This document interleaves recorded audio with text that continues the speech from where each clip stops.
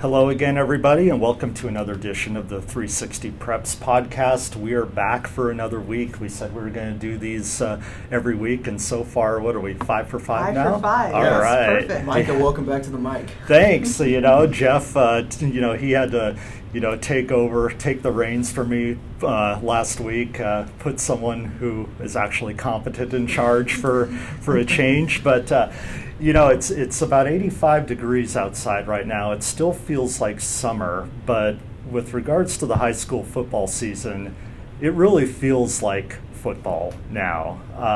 League play starts for everyone in Clark County this weekend. Obviously, the 2As have been going at it for a while in the 2A Greater St. Helens League. But this Friday, we see the 4A Greater St. Helens League get started with Camas and Heritage and Skyview and Battleground going at each other. We have the 3A Greater St. Helens League getting started with Evergreen versus Fort Vancouver, Mountain View versus Hudson's Bay, and Prairie at Kelso.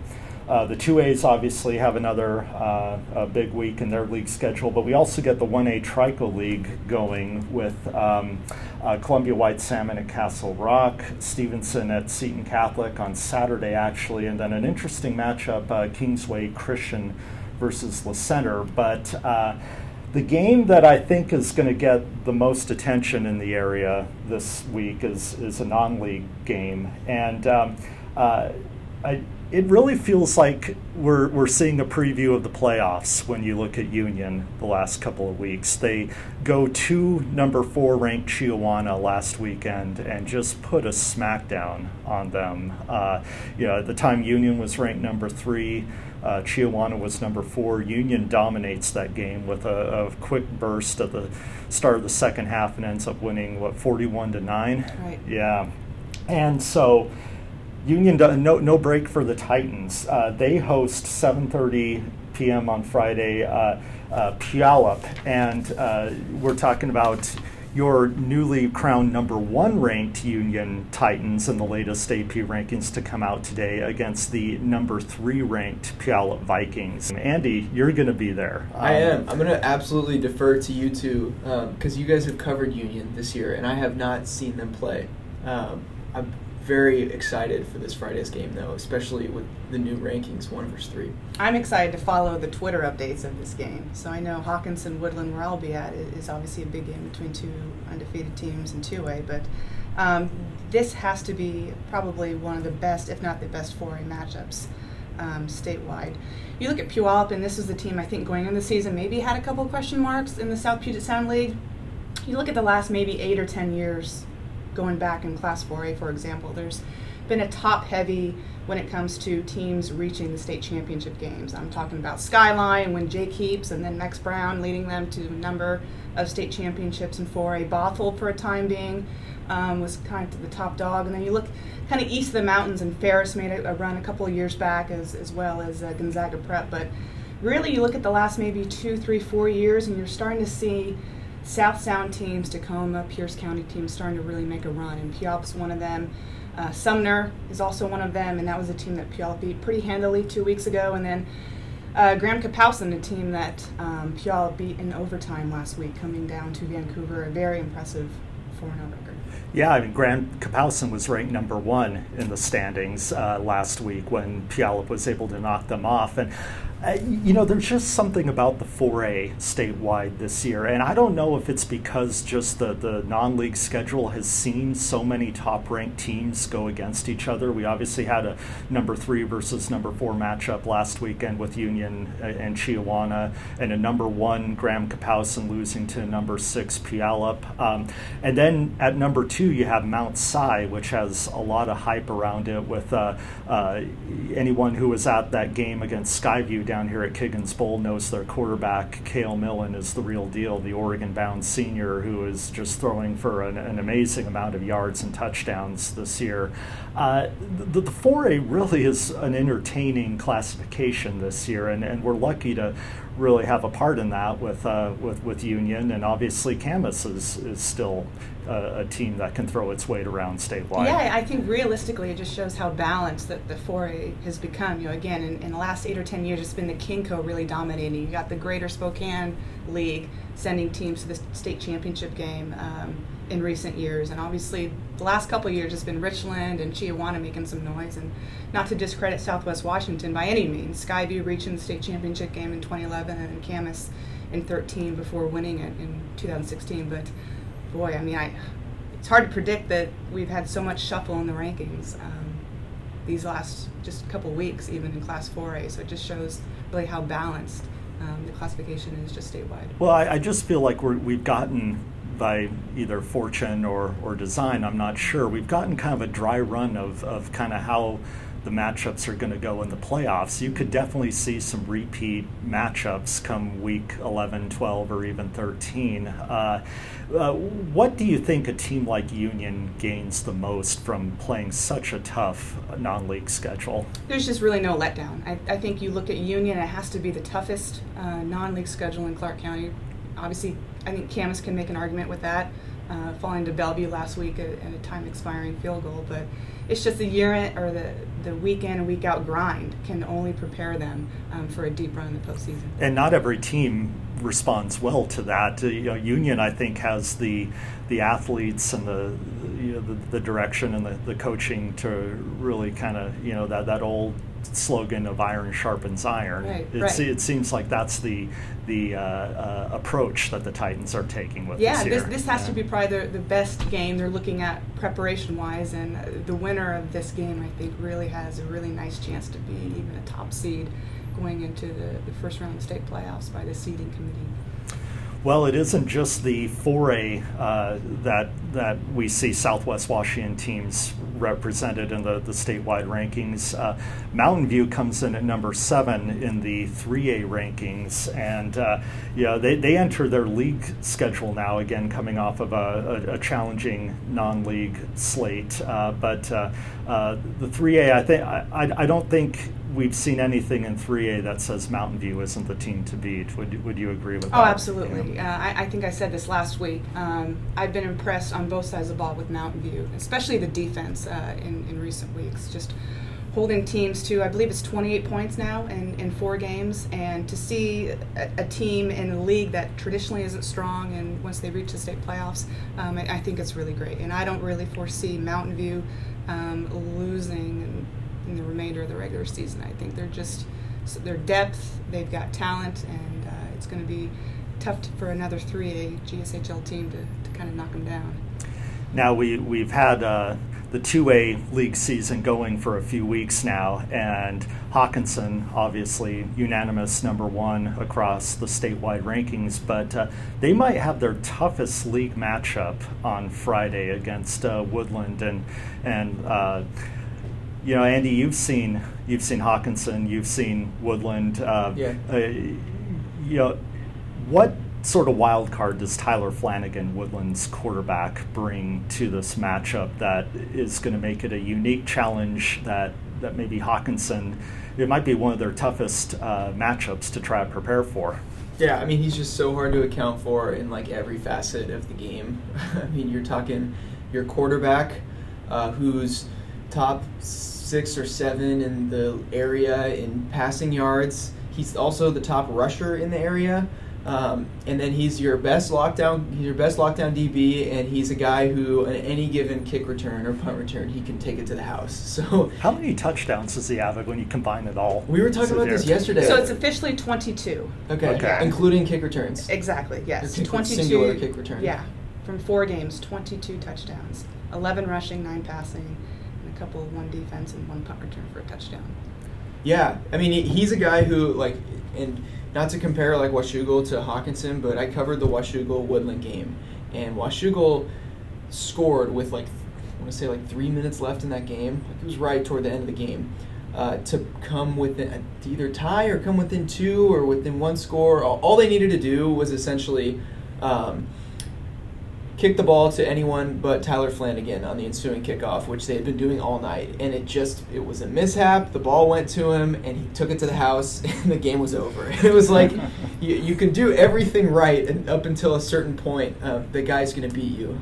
And so it should pose a really interesting matchup challenge for Hawkinson. Obviously, they have Woodland's going to have their hands full with Hawkinson's offense, which everyone this season has. But what do you think Hawkinson does to try to contain Tyler Flanagan? I mean, obviously he's going to get his own, but you can't. If you're Hawkinson, you can't let him go crazy. And what do you think they might try to do?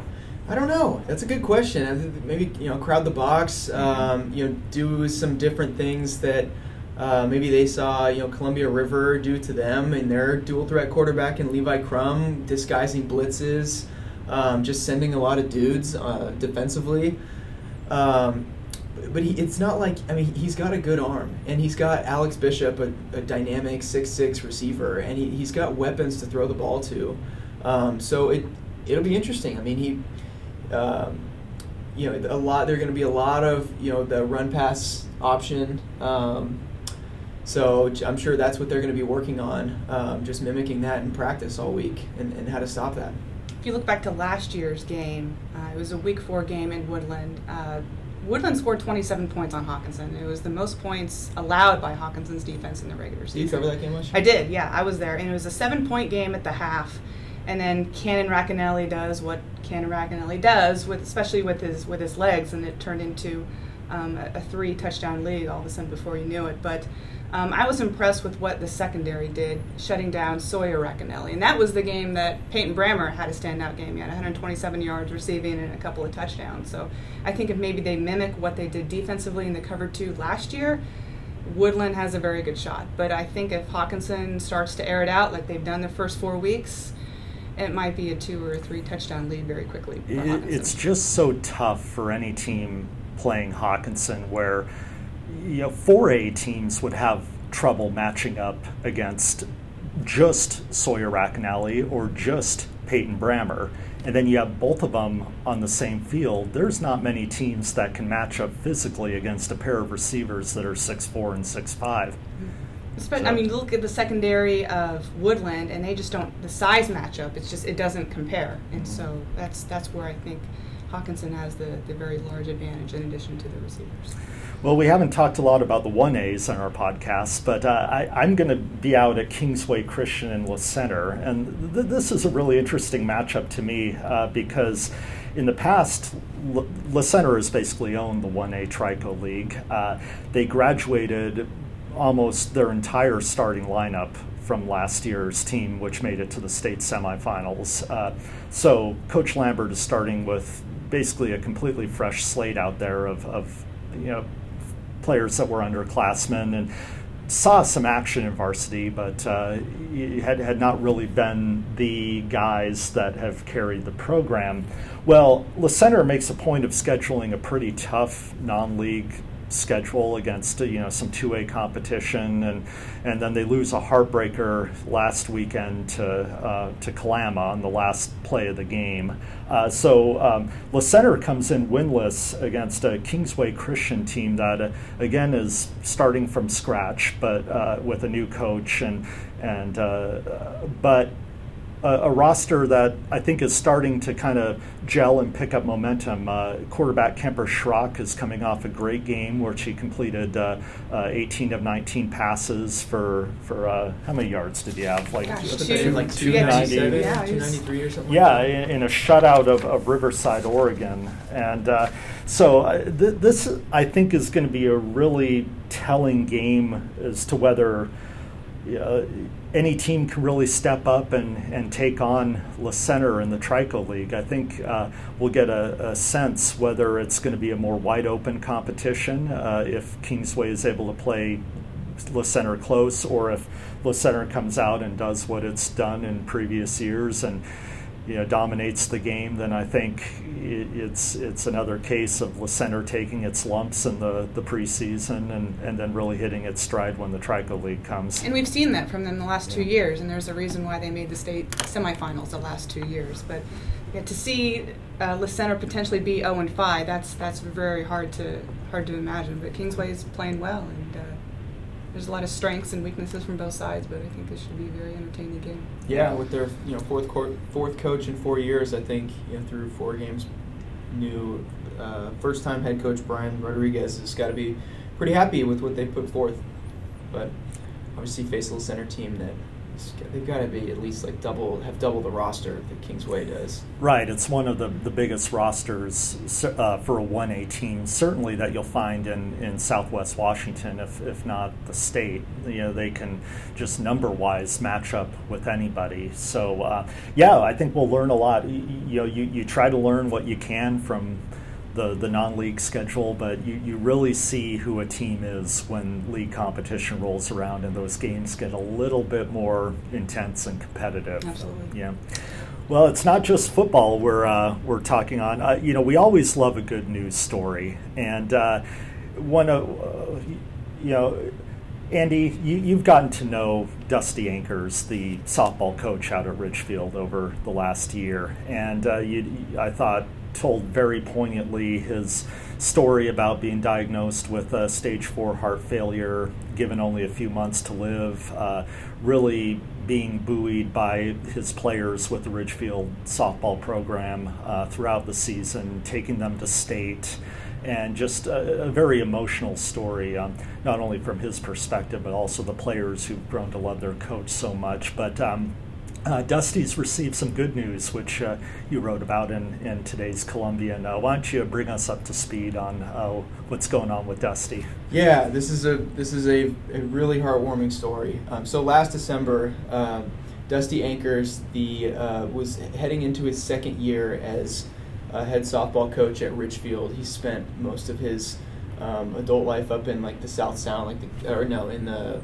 Kitsap County, Olympic. I think he was at Olympic High School up there, but moved down here to be closer to his daughter and his grandkids. And he last December was handed the news that he had stage 4 heart failure, and doctors were giving him months to live, and essentially told him his youngest daughter Kelsey was getting married in July, and they said, we're going to try to get you to July. And so Dusty, being as strong-willed as he is, charged through as the head coach of a really good softball team through last season, kind of not trying to think about the looming health concerns and the dire situation he was in, but essentially coaching the season as if it was his last. And it was obviously very heartwarming to see the Ridgefield community just wrap him in a bear hug. Fast forward a few months. This summer, Dusty had a couple of stints in the hospital for issues not related to his heart, and a couple of scares late June, early July. He was released. Doctors eventually, in August, told him that he was being downgraded to stage 2 to 3 heart failure, and that essentially there was a light at the end of the tunnel, and it's given him a new lease on life. And his doctor, Dr. James Mudd at OHSU, told him, hey, you're going to be around next July. This is something where we can breathe. And so he walked his daughter Kelsey Ankers, who, side note, became the first known female baseball coach in the state of Oregon, down in the Grants Pass area last season. But he walked her down the aisle in late July, and he's just kind of taking it day by day now, preparing for a softball season that so many people and doctors didn't think that he would make it. It's just one of those things that's just hard to describe, but it's just a feeling that it's like, oh my God, I've made it over another hurdle. I mean, okay, this one I can, I can see some daylight now, and especially with that prognosis of, being around longer than they've expected. I mean, I am just, like they were, back in December when I got released from the hospital, they were pretty dead serious that, hey, this is it. Our medical records, our cases and everything that we've done, our case studies and everything that we've done, you're just following right down this path. And, we're gonna try to get you to July. And, I just, me, I got that 8-foot wall in front of me. I'm going to find a 12-foot ladder to get over it. And, it's just that positive attitude, thinking outside the box, and not accepting no, or you can't do this for an answer.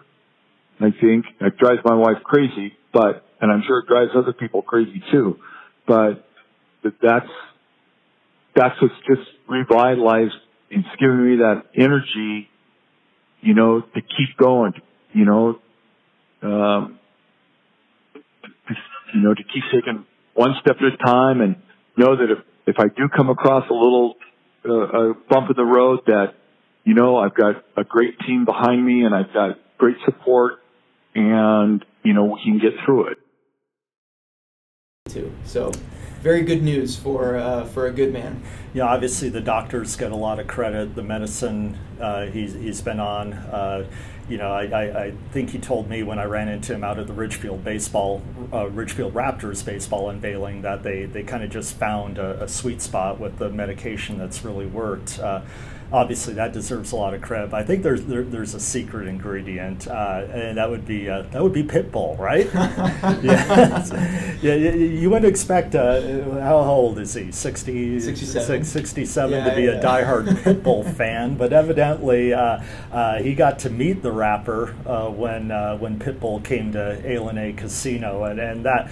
I know he shares those photos almost like they're pictures of his kids, right? Yeah. It's funny. I was talking to his daughter Kelsey, I believe it was over the summer, about in the month after she had gotten married, just touching base with her and seeing how everything went and how Dusty is, and she just in passing at the end of the conversation offered up, oh yeah, and he went and saw Pitbull shortly after he got out of the hospital, and it really was it was before Kelsey's wedding. It was essentially the first big thing he did after his big scare of 8 days in the hospital. And so I got a complete kick out of that. And he described the concert as his quote was, it was pure energy. He sat in the front row with his wife Lori, thanks to a Ridgefield softball family giving them tickets, and there was a meet and greet. He said that him and Mr. 305 broed it up. So he's going to be on the yacht in Miami. Yeah, exactly. Yeah. So it was a funny picture to track down on ALNA's public Facebook page. Well, we love those good news stories, and so best of luck to Coach Ankers, and we're going to be really thrilled to see him in the dugout once softball season starts in the spring. Another sport we haven't really talked too much about yet on the podcast is cross country. But some interesting rankings came out this last week in the coaches poll. Two programs that have not won state titles yet, the Washougal boys and the Camas boys, are ranked number one by the coaches. Washougal went to a high-profile meet in Boise where Gabriel Dinnell ran in the elite race of the Bob Furman Invitational and placed pretty well against some of the top prep runners in the West. Camas, obviously led by Daniel Matan, who returning state runner-up, has a lot of depth, and I think we might be talking about some cross country in early November on a state championship level around here, perhaps. Boy, it must be that paper mill, right, out there? Yeah, that's a funny. I saw some on Twitter from was it the Panthers Distance Twitter account that the air it's can't be that bad. Because obviously you got some great runners out there in East Clark County, and so. Then obviously we had a little bit of school history at Fort Vancouver last night with the Fort Vancouver girls cross country team winning its first ever league title, and obviously Owen Frazier took over the program. When he did about 10 years ago, there was one girl suiting up for the Fort Vancouver Trappers cross country team, and over the years.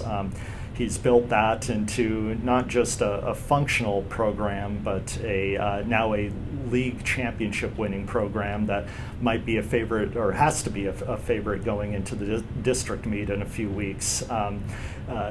Meg, you got to talk to Emily Phelps and Anna Harrison last night. I did. They were pretty excited. I think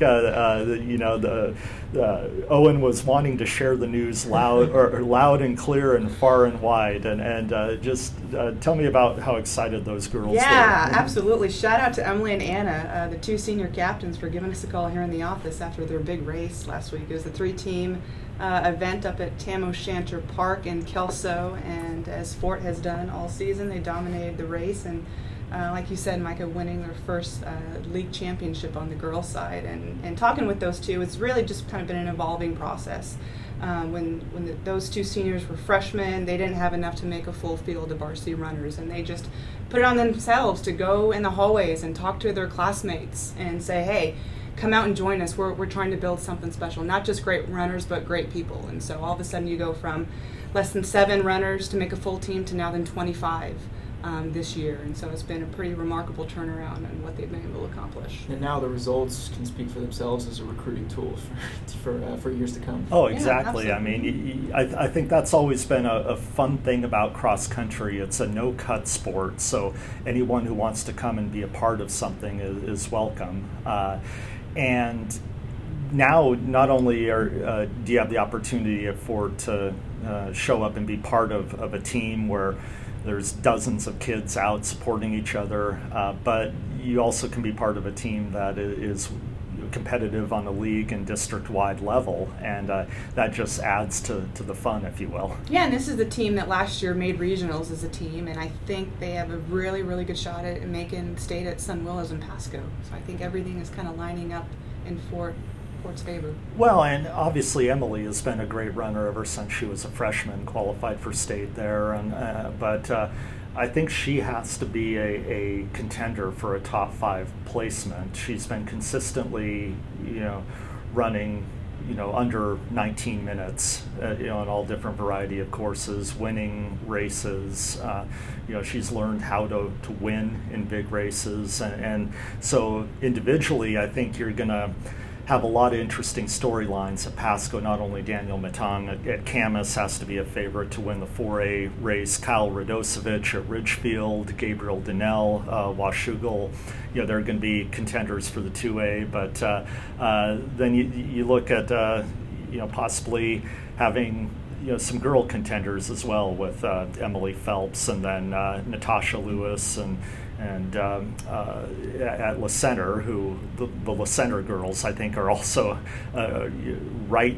They bring a lot of runners back from the team that was second place at state last year, and so it's going to be a fun weekend in Pasco on November 3rd, and it always gets me, that event, because it comes up so quickly, and you always feel like you're just scratching the surface of the fall high school sports season, and it's like, oh wow, cross country state meet is just around the corner, and then that sort of begins the entrance into the postseason for all the other sports, and so that's why it's always, I believe, one of my favorite events to go and cover over there in Pasco. Yeah, you look at that, and it's realistically another 3, 4, 5 weeks of postseason fall events before it really wraps up, if some of our teams are lucky enough to play the first weekend of December. Yeah, that's when it really starts, when Yeah. it really gets fun. Another week 5, the football really gets going with league competition, and we look forward to covering it and telling you all about it.